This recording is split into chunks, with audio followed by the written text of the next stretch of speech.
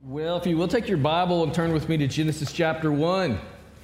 Probably page 1 of your Bible outside of the table of contents and the preface, so shouldn't be a hard journey to find that one. This morning we're going to begin a series. It's going to be a short series, just 3-part series, and I've entitled it Divided. And what we're going to do is we're going to look at 3 areas of division that we see in our culture today. Just three issues I believe are pivotal. I think they're really important, especially as we move toward an election cycle here in Virginia. And so I wanted to speak to the issue of abortion, freedom, and cancel culture. And I want to look at them really from the perspective of the sanctity of human life, that human life is valuable, that it's important, that we're made in the image and likeness of God. We're going to look at a lot of that this morning. Also, I want to take it from the perspective of where the question was asked Jesus, what's the greatest commandment? He says, love the Lord your God with all your heart, soul, and mind. And then he added, love your neighbor as yourself. And so if we're going to interact with people and we want to do so in a way that brings honor to the Lord and honors them because they're made in the image and likeness of God, we want to love them as we would love ourselves. So keep those 2 principles, those 2 ideas at the forefront of what we're going to look at over the next 3 Sundays. Just want to say at the beginning here, if you're new to Red Lane and you're thinking, oh my goodness, I just walked in here for the first time, and here's this political preacher, he's probably going to say a bunch of political stuff, and I'm not really ready for that, and he's going to probably add on to it a bunch of, you need to give to this and this and this. That's not who I am. That's not who we are as a church. Primarily, I told someone this the other day, probably 40 to 45 Sundays a year are expositional, verse by verse, through books of the Bible. And then from time to time, we will add in some sort of more topical series and yet still come at it from an exegetical standpoint. In other words, I'm not proof texting things. I want to look at the text and see what it says and preach from that. And so we do believe this is important from time to time to speak to certain issues, whether it be family, marriage, finances, just how can y'all be a better steward as someone who's been given great things from the Lord. And then in seasons like this, usually just want to prepare God's people. The elders and I, we are the shepherds of this church. And so we believe it's important that we help us think biblically and theologically about the issues that we are constantly facing. And so that's what this is all about. So that's the disclaimer statement, all right? I just want to be on record that this is not who we are. We're not some ultra-right, even though we're pretty right when it comes to biblical, theological things. We're not in any way liberal or progressive from that standpoint, but we're not a political church. We're a gospel church. Amen? And so keep that in mind as we look at this today. I saw a statement a few weeks ago. I listened to I guess I should say I heard a statement, then I actually went back and read the transcript. But I listened to a podcast Monday through Friday. It's called The Briefing. Sometimes I will use that and share some thoughts. The podcast is Dr. Mohler, Dr. Albert Mohler from the Southern Baptist Theological Seminary. It's his podcast. And what he does is he takes issues that are happening in our culture and he tries to look at them from a biblical theological perspective and give a Christian viewpoint, a Christian perspective on the issue. And so he made this statement a few weeks ago. He said this: any conservatism that doesn't start with the principle of the sanctity of human life is not a conservatism worthy of our support. So when I heard that statement, I mean, obviously, hopefully like you, it grabbed my attention. I'm like, well, I can agree with that. I can get behind that statement. You see, conservatives must hold to the philosophical position of the sanctity of human life. And the reason for it is because it's first and foremost not a political issue. It's not a Republican issue. It's not a Democrat issue. It is a theological issue because the Word of God addresses it. And that's what we want to look at this morning. So this church, if you think about who we are, we consist of members who are evangelical conservatives, all right? Now, I know your mind immediately goes to, well, they're Republicans. They ride around on elephants as opposed to blue donkeys, and that's who they are. Well, many of us probably would vote in that line.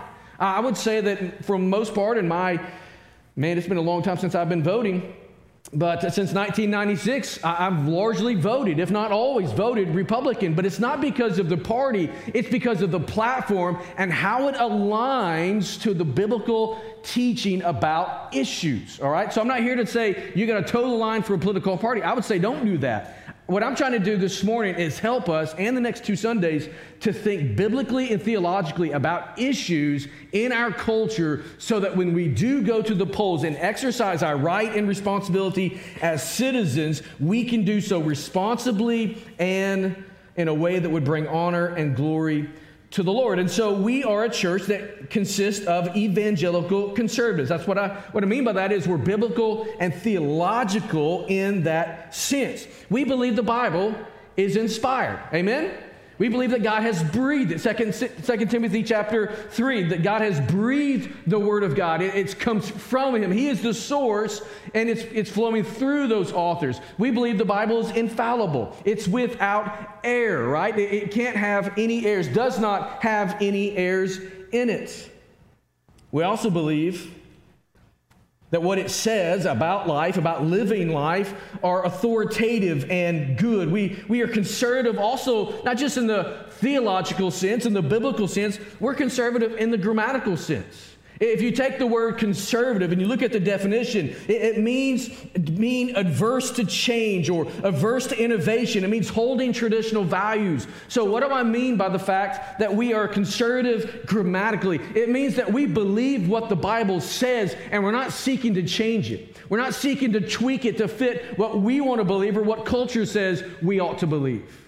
We take it at face value. We take it as inspired. We take it as authoritative. We take it meaning what it says. Unfortunately, in many social circles today, conservative ideas and conservative perspectives, they're not popular. Many times we want to kind of hide that behind us. We want to walk and not really proclaim that to people. We're mocked, we're banned, we're canceled in favor of newer and more progressively sensitive ideas. You see, people who embrace this perspective believe that anyone who holds to those archaic beliefs need to get with the times. They need to grab hold of the new and the enlightened ideas of postmodern thought. There's an old adage that when I think of what I just mentioned there, when I think of we got to grab hold of the new, there's an old adage that comes to my mind. What's new is not true, and if it's true, it's probably not new. You ever heard a person make a statement like that? That just because it's new doesn't mean it's true. Many times, because it is new, it's precisely not true. Solomon said in Ecclesiastes 1:9, there's nothing new under the sun. So everything that we see today in our modern culture, what is it? It's just a repackaging of the old. It's just a repackaging of a bygone philosophy. And so likewise, the division that we're experiencing within our society today, it's not new. It's been around in every age and in every society. There's been this type of division, this type of divided ideas and philosophies and a clashing of philosophy there. And so it would do us well to remember this reality. It would do us well to remember that we're not experiencing anything new if you look at history. The reality, however, is that we are a deeply divided nation. You agree with that? We're not just a deeply divided nation, we're a deeply divided state. The Commonwealth of Virginia is deeply divided. I mean, I hear people say all the time, well, that's those Northern Virginia people, right? Or it's those people in Richmond. They don't represent us. We're a divided state. We're a divided county, right? Well, there's people that don't align philosophically. They don't align politically. They don't align on much of anything right here in our own backyard. In the summer of 2020, just a little over a year ago, I said over and over in that series that we went through for 6 weeks on faith and culture, I told you that we're walking through some very dark days. I told you that there's a growing frustration, a growing unrest among the people within our nation. And so the division is evident everywhere. I mean, you look at it, it's divided all across the board. It's not changed since then. And so what are we divided over? Well, we're divided over COVID and about everything that relates to COVID, right? You go into a room, you just don't know how to react because you have one set of ideas in regards to the response toward COVID, and you know that other person or those people have their own ideas about that, and so you're just not sure where you line up with them. We're divided over COVID. We're divided politically. We're divided racially. We're divided spiritually. We are right now in a fight for the soul of America. So what we're trying to do is we're trying to figure out who we are going to become. And this is what's at stake. And this is why people are clashing against one another as they fight for what they believe America should be. I hesitate to even mention this, but I get emails now that I'm serving in an interim role on the school board. I get emails from people from both sides of any spectrum that there is. And so I will get emails saying, you need to represent me. I'm like, I'm trying. But what you're saying, someone else on the other side is saying, you need to represent me. And I'm like, you can't win. And so we're trying to listen to all of this and yet lead with conviction and lead with values and lead in perspective and in the direction that we believe is the best. That's what we're trying to do. We are divided. Sadly, I believe we've only become more divided in the last 18, 20 months. So as Christians, as those who have been transformed by the blood of Christ, as those who are indwelt with the Holy Spirit of God, we want to see our nation unified. We want to see our country come together. We want to see our nation and our people experience peace and harmony and have that replace the hatred and the violence that is so rampant in many areas. So the temptation for us as Christians, as those who are evangelical conservative, is to compromise. It's to bend in the area of conviction. It's to change our morals. Philosophical and ideological transformation is what is demanded of us from those who are not aligned with us. They want us to change. They want us to mold ourselves into mainstream culture, and yet bowing to the wishes of the progressives and surrendering our convictions. Is that the best thing for our nation? I would submit this morning that it's not. Yes, I want to see unity. Yes, I believe we need unity in our nation, perhaps like never before. But compromise, we know, is often needed for unity to take place. But there are times and there are things, there are ideas that we simply cannot and must not compromise on. We must hold the line. Instead, we need to uphold the Bible rather than compromise. And we need to preach the Bible rather than compromise. And we need to hold it high as the standard for how to live and relate with each other rather than watering it down and diluting it, rather than marginalizing it and just kind of giving lip service to it. We need to stake our lives upon it and stand there. During this election season, this reality becomes even that much more essential. You see, when we go to the polls to cast a vote, many of you probably have already voted. But as you go to cast your vote as a Christ follower, you and I are participating in the democratic process. Think about this, that shapes our country. We're participating in the process that shapes our state. It shapes our county. It shapes the culture in which we live. Many times, I don't know about you, but I've went to the polls thinking, this won't make a difference. I'm just one lone voice. And yet if we give into that understanding, we lose that voice, which actually does make a difference. And so we must exercise that right. We must exercise that responsibility, and we must do it responsibly. You see, your primary influence in voting should not be the letter of the alphabet that follows the candidate's name. Your primary influence should not be your pocketbook. It should not be your favorite political or social issue. No, what ought to drive the way you vote is the Bible. It ought to be your biblical and theological convictions. That's what ought to drive you as you go to the ballot box and cast a ballot for a candidate.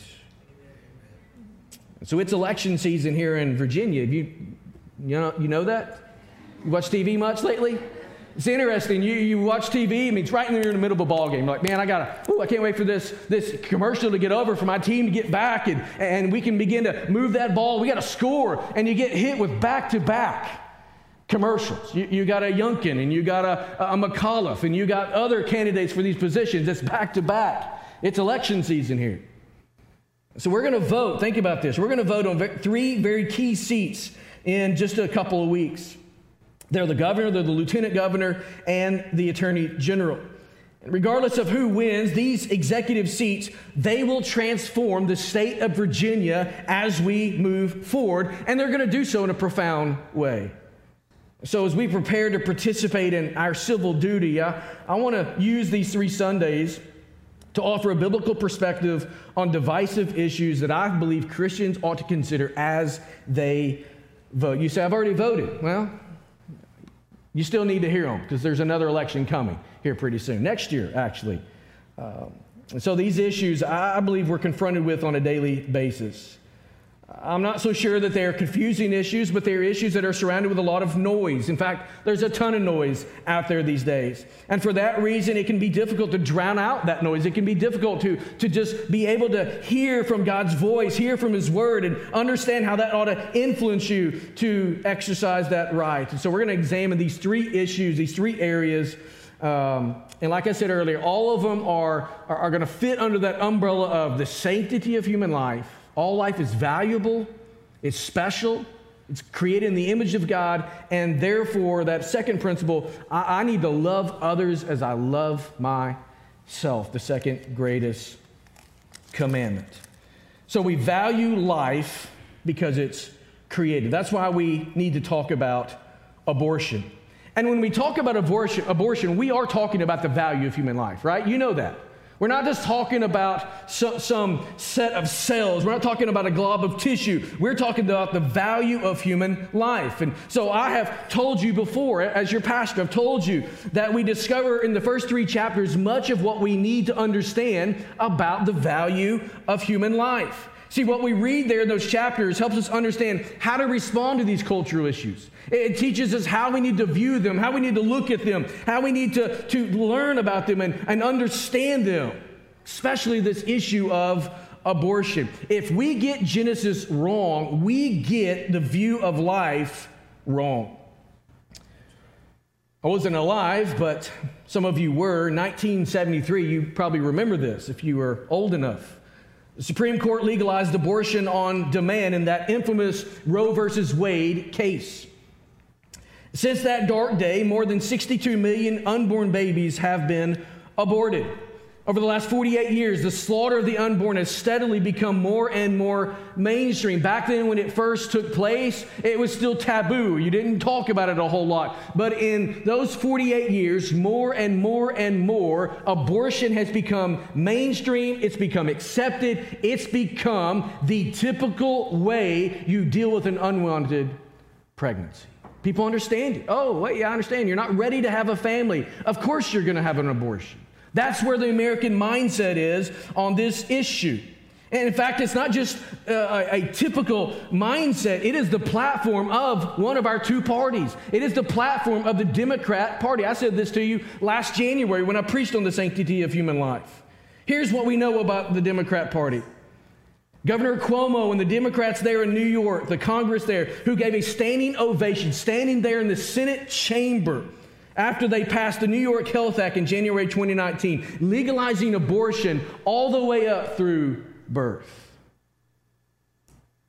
Here in our own state, our own governor, a Democrat, is on record right after that supporting late-term abortions through birth and even in the few moments after birth. Don't tell me it's not a platform in that political party. Because it's a platform there, it is mainly a strong philosophy that people are believing and adhering to all throughout our society.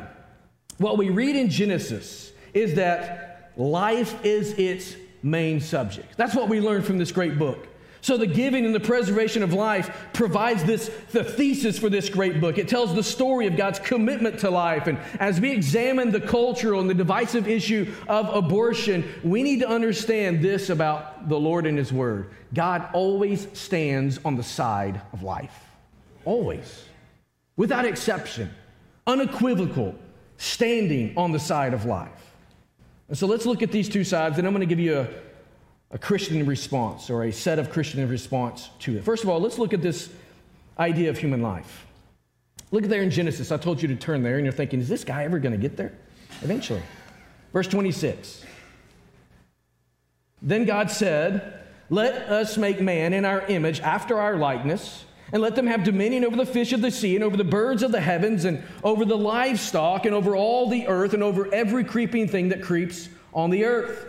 And so God created man in His own image. In the image of God, He created him. Male and female, He created them. And God blessed them, and God said to them, be fruitful and multiply and fill the earth and subdue it and have dominion over the fish of the sea and over the birds of the heavens and over every living thing that moves on the earth. Three things I want you to see here real quickly about human life. First of all, human life is created by God. Human life is created by God. Now, secular thought today would lead us to believe that humanity has evolved. You know this. Many of you learned this in school. It has evolved from a single-celled organism over billions and billions of years. And yet the contrary is what the Bible tells us. The Bible instructs us that humanity was created not over billions of years, but in one day. Yom is the Hebrew word for a 24-hour period. That's the word that's used in Genesis chapter 1. God on day 6 created animal life, and in that created humanity. Adam and Eve, like the rest of creation, were formed by the creative hand of God. Why is that significant? It's because we're not accidents. Human life, for that matter, all of life, is not an accident. It's not some collision of molecules. It's not some evolution of cells. It is the divine intervention of a holy God that formed humanity. So the first and the focal point of biblical teaching concerning the creation of humans is this fact of divine creation. This fact is not just represented in Genesis 1 and 2. We see it throughout Scripture. In fact, it is described 15 times throughout the Bible where God is set there as the one who created. Psalm 100 verse 3 is an example of this. It says, know that the Lord, He is God. It is He who made us, and we are His. We are His people and the sheep of His pasture. Who created us? God created us. Where did you come from? It wasn't some slimy, oozy pond that you were there as some amoeba that began to evolve and evolve and evolve and evolve, and somehow miraculously you have this incredibly complex human system that works beautifully. It's not some sort of, wow, everything kind of orchestrated in such a way that everything has its seasons in creation. No, God created that. Why are the leaves beginning to turn and fall right now? It's October. It happens every October, right? How does that happen? A divine, holy, creative, good God said this is good. There ought to be a whole lot more amens in this. This is good preaching. I had 2 weeks off. So humans are created by God. No one is an accident. Humans have intrinsic value, eternal value, solely because they're created by God. Second thing I want you to see about human life, it bears the image of God. Human life bears the image of God. So as I've told you before, the creation account here in Genesis is deliberately structured to reach its apex, not with other aspects of creation, but with humans. How do you know that, Pastor? Well, you just look at the grammar. It says over and over again throughout the 6 days of creation, let there be, let there be, let there be, let there be. It comes to the creation of Adam and Eve, and God says, let us make. I don't see a difference there. There's a big difference there. He says, let there be, and then when he comes to humanity, the Trinity begins to deliberate and says, let us make. Let us make man in our image, according to our likeness. We read that in the text. Let us make man in our image and according to our likeness. I've told you before because I've preached this extensively. If you haven't figured it out, I love the book of Genesis. The word for image is the word selem. It means to carve. It means to cut off. It is a very concrete term, and God here in His Word couples it with the term demuth, which means likeness, or that's how it's translated.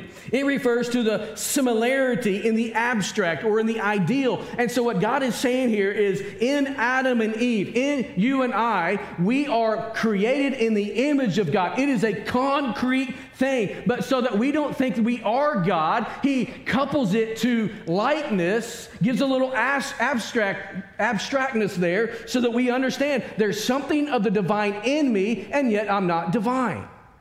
Well, what does that tell us? You have value. You have intrinsic worth, intrinsic value, not because you did something, but because you've been made in the image of someone. We bear the image of God. It's the Imago Dei. Number 3, human life represents the sovereignty of God.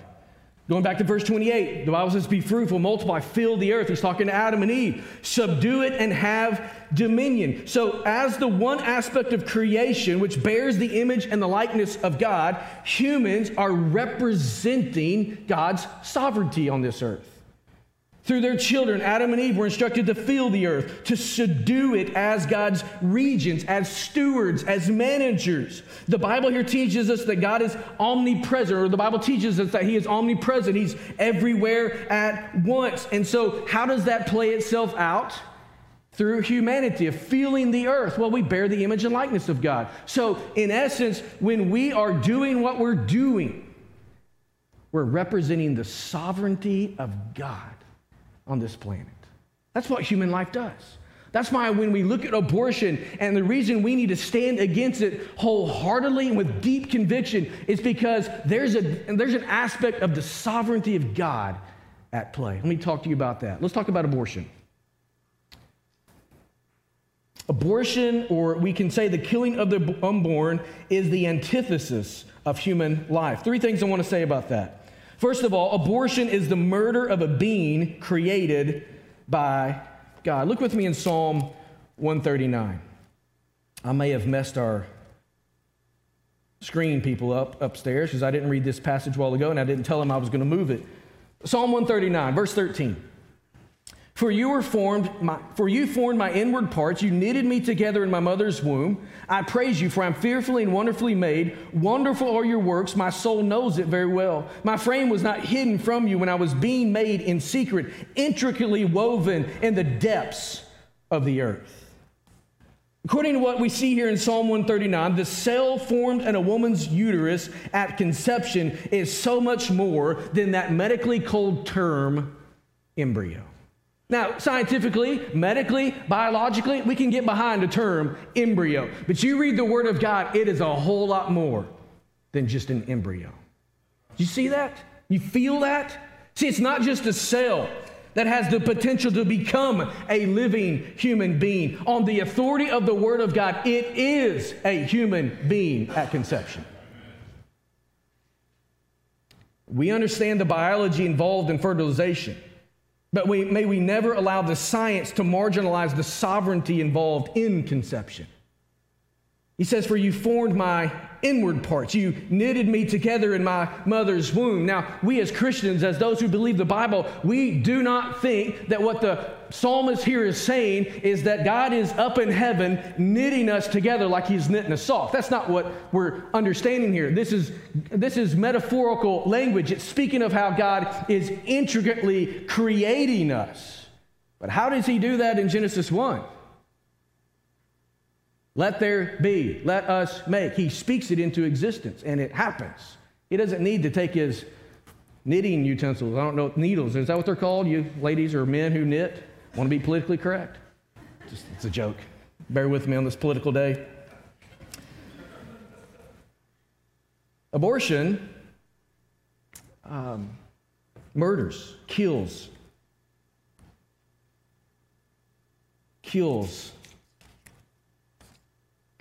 a being created by God. Secondly, it destroys the image of God. Through the creation of man, what do we see in Genesis again? We see God's image is expressed, it's on display. Remember, let us make according to our image and likeness. And so God is represented on the earth through humanity. So when a baby is aborted in the womb, that child's opportunity to reflect God's glory, to reflect His goodness before the world, that opportunity is removed from him or her. You might think of it as going to a factory that manufactures mirrors, and you're standing there at the end of the conveyor belt, the end of the assembly line, and those mirrors are coming along. And you're just taking them one by one and smashing them on the ground. They never have the opportunity to be used and reflect the glory and the goodness, the beauty of the one who's in the mirror. That's what abortion is. It destroys the image of God. See, when a baby is murdered in the womb of its mother, that image is destroyed. This image ought to help us understand the culture of death we are living in today and who is orchestrating it. Who wants to destroy the image of God more than anyone else in this world? Satan himself. He wants to destroy that. Who's behind all of this? Satan. Remember, Ephesians tells us we don't wrestle against flesh and blood. We don't wrestle against a different political party. We don't wrestle against a government system. We don't wrestle against philosophies. We wrestle against an enemy, and his name is Satan. And he's got a lot of demons. And he's got a lot of things happening. You know, I look at what's happening in our country, and it's really global. It's not just in our nation. I'm thinking, how can all of these things just be blowing up and just creating such chaos? There's no way, humanly speaking, that all these people can get behind it. Because there's many times, I'll just be honest, I've become very skeptical in a lot of ways. I'm thinking there is a cabal. I've been watching too much Blacklist over the last 8 years, if you know that show. I'm like, there's a cabal out there. They're orchestrating this. Well, there might be some of that. Who knows? But I do know there is a cabal. His name is Satan. And he's working behind the scenes, you know, in ways that in areas and things that we can't see with physical eyes. He is behind it, whispering, casting doubt, bringing questions there, because he wants to destroy the image of God. Number 3, I got to hurry. I really got to hurry. Abortion usurps the sovereignty of God. So the Bible makes it clear that God alone has the authority to give and take life. Remember, in Eden, here in the creation account, God warns Adam, there in chapter 2, about the tree of the knowledge of good and evil. He says, if you eat of this tree, first of all, he says this, hey, it's all for you. Enjoy. James' version of that. We're going to deal with this next week. He says it's all there for you, but don't eat of that tree of the knowledge of good and evil. When you do, or if you do eat of it, you will surely die. Well, who's got the authority to kill? God does. Right there in the very beginning of the Word of God, we see that God holds the authority, the power, the ability to take life. We see elsewhere that death is the payment for sin. That's what he's saying in Genesis 2. Romans 6:23 brings clarity there. Now, as we read through the Bible, many times in the Old Testament, what we see is that God's people were instructed to go to war. They were to go and actually annihilate peoples. And we look at that from our day, our modern day, and we're looking back thinking, how is that moral? How is that ethical? Well, it's ethical because God has sovereignly called a people to himself, and he's using them as an instrument to bring judgment on those who are in rebellion. We don't have time to get into that. That's a whole other sermon series. God has the power and the authority to say, go and do that. So from that, we get this idea, this understanding that power of the state, government comes, the authority of the government comes from the Lord. We also see a prohibition, though, on innocent life being taken. Exodus chapter 20, verse 13, one of the 10 commandments, God says, you shall not murder.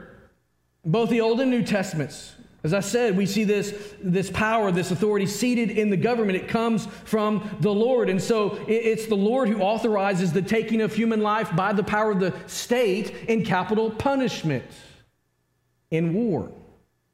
Again, don't have time to get into that, but it's there.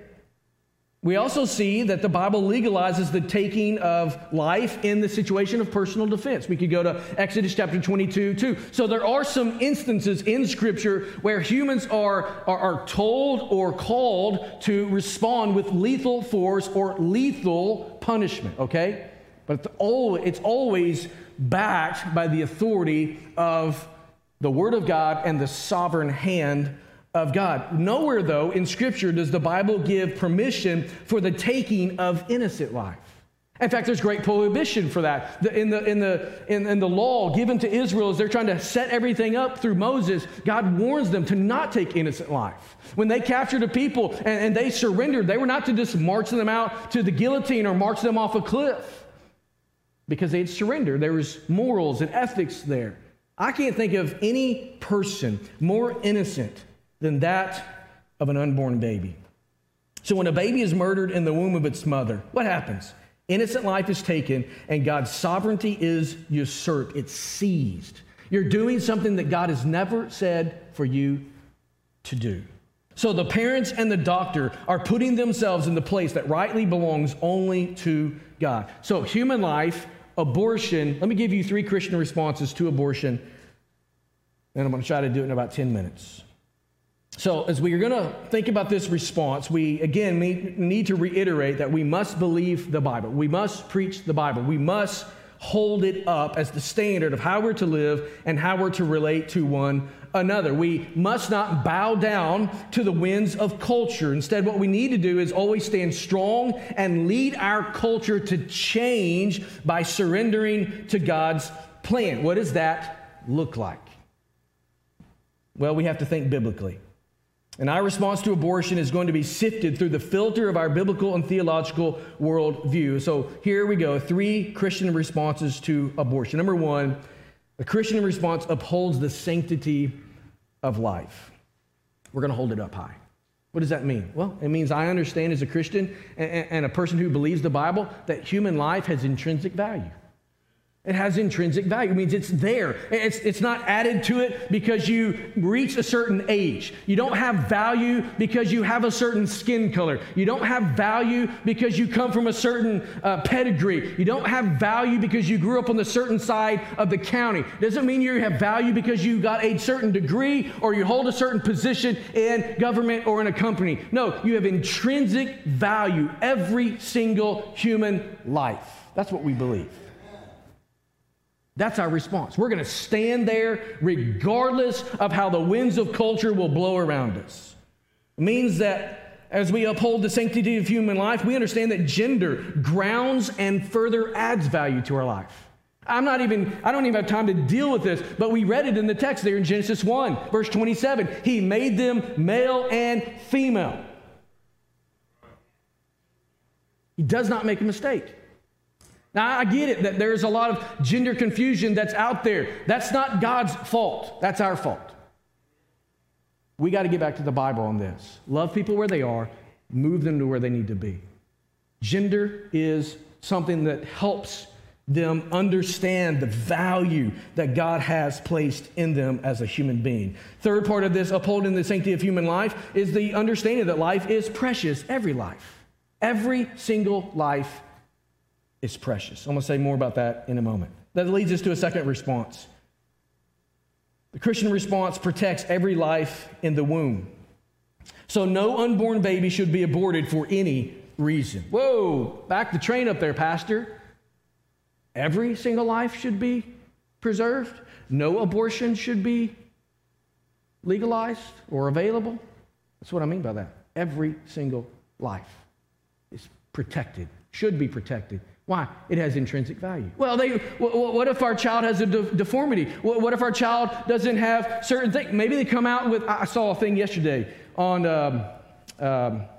Game Day. I was watching Game Day before all the college football started, and they had on there a receiver from Kentucky. Yeah, from Kentucky. He's got 5 fingers on this hand. He's got 6 on this, and they work, all 6 of them.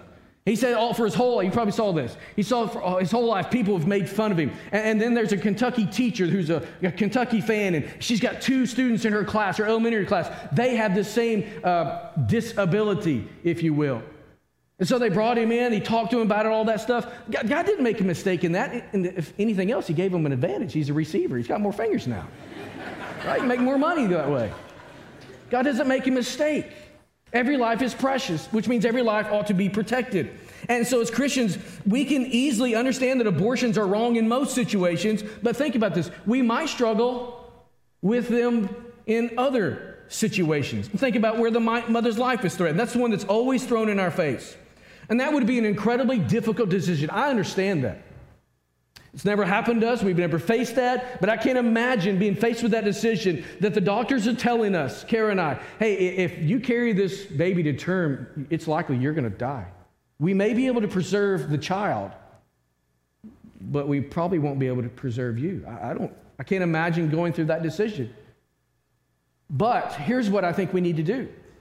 We can't be driven by emotional feelings in the moment. The way we ought to prepare for that moment, if it ever came, is that I'm going to do what the Word of God would tell me to do, and it says every life is precious. And who am I to step in and be the executioner? Who am I to step in and sovereignly take the seat that only rightfully belongs to God? What I would challenge people today, Christians especially, is if you're faced with a situation like that, just say, Lord, I don't know how this is going to shake out, but I believe that life is precious. And I'm just going to, by faith, walk with you. If this baby isn't carried to term and dies in the womb, God, your sovereign hand is all of that. If this baby is carried to term and is born with deformities or any sort of issue there mentally or physically, God, you be sovereign there. And if it perhaps jeopardizes the life of my wife, or speaking from her perspective, my life, God, you be sovereign there. We're going to walk during these difficulties. I'm not saying this is easy stuff. Man, even as I say this, I'm thinking, I can't even fathom walking through those decisions. But I can't be driven by my emotions. I can't be driven by my feelings. I have to be driven by truth. And if God is sovereign, then we have to trust His sovereignty. Amen? That's what I believe we should believe about situations like that. So we must protect all life in the womb. As a church, as a Christian community, we need to provide counsel and help pregnant women and fathers who are going through situations like this where they're finding themselves pregnant, obviously of their own doing, but they don't know what to do next. And so we need to help them. That's why crisis pregnancy centers like our own here, the Pregnancy Resource Center of Metro Richmond, comes alongside and provides an incredible ministry to help those who are struggling with the decision, helps them to preserve life. They need our support. We also need to advocate for adoption and foster care. We need to give people options. The only option on the table should not be death. It should be life. Life. I can tell you all kinds of people who would love to adopt, but it's out of their reach. I mean, why is adoption so stinking expensive? Excuse my language this morning, but it's ridiculous. Why is it so expensive? Rick, you know all about this.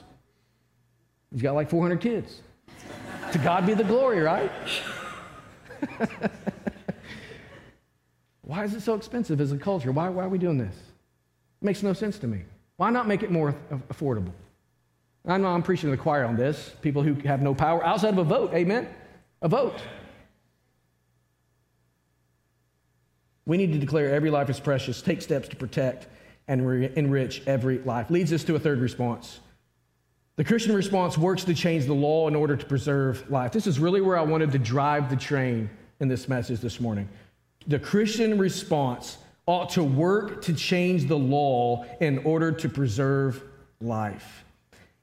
In just a matter of weeks, in early December, the Supreme Court will hear a case regarding a law that was passed in Mississippi back in 2018. The law bans abortions after 15 weeks.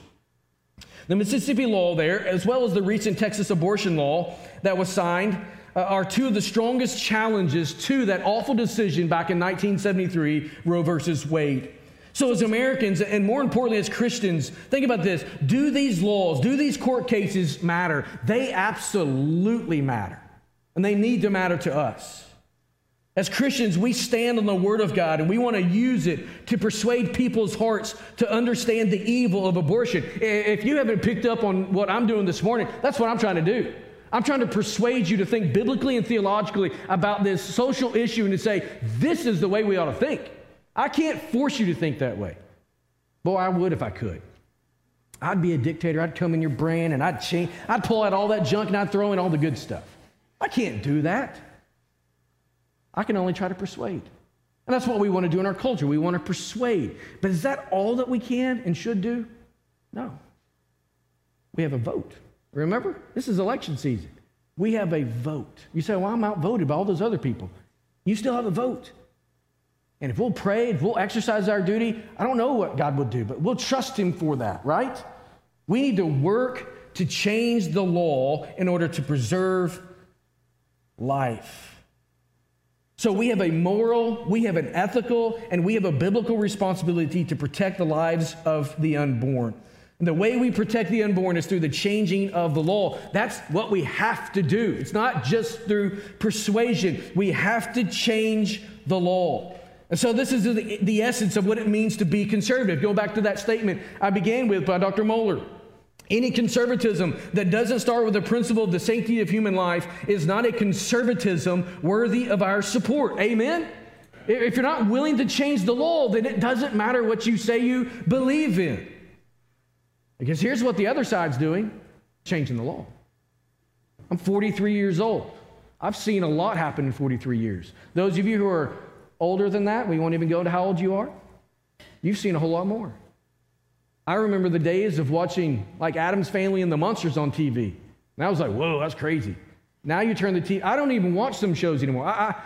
Here's my point, here's my stance on Survivor. Karen and I have always watched Survivor. I think I've missed 2 seasons out of 21 seasons, except this one. This will be number 3. Man, they're pushing such a liberal agenda that is antithetical to the biblical worldview that we say we believe that I can't even watch it anymore. It came on as a commercial yesterday. I was watching football. I'm like, now you watching that? I turned it off in the middle of the first episode this season. Things are changing. They're pushing that stuff. And it's not just a cultural. It is legal. We need to vote to change the law. So what it means is that if we're really pro-life, you're not really pro-life. You don't really have pro-life convictions if you don't make it a matter of changing the law, because it's a matter of life and death. We're divided. State's divided. County of Powhatan's divided. We know this. You watch the news. You see things on social media. We're divided. Division is taxing on society. That's why we want to get unity so bad. It's stressful. It casts uncertainty over everything. And so for us, what happens is it brings a level of pressure, a level of tension, a level of trying to move us to compromise because we're willing to do almost whatever it takes to find unity. But how can we have unity if we biblically in our convictions can't get on board with that? I'm not even coming close to saying take up arms and march or do any of those things. Definitely not arms. I'm just saying that for hyperbole. But I'm not saying let's go and picket and do all those things. But I'm saying this, man, let's stand on the Word of God and say, I will not and I cannot and I must not go in that direction. I'm going to hold the line right here. I'm going to act for change. I'm going to move for change. I'm going to vote for change. Why? Because God is a God of life. And we as his people are going to celebrate and protect life, all of life. And we're going to work for that change and do everything we possibly can. Amen? Our God is a God of life.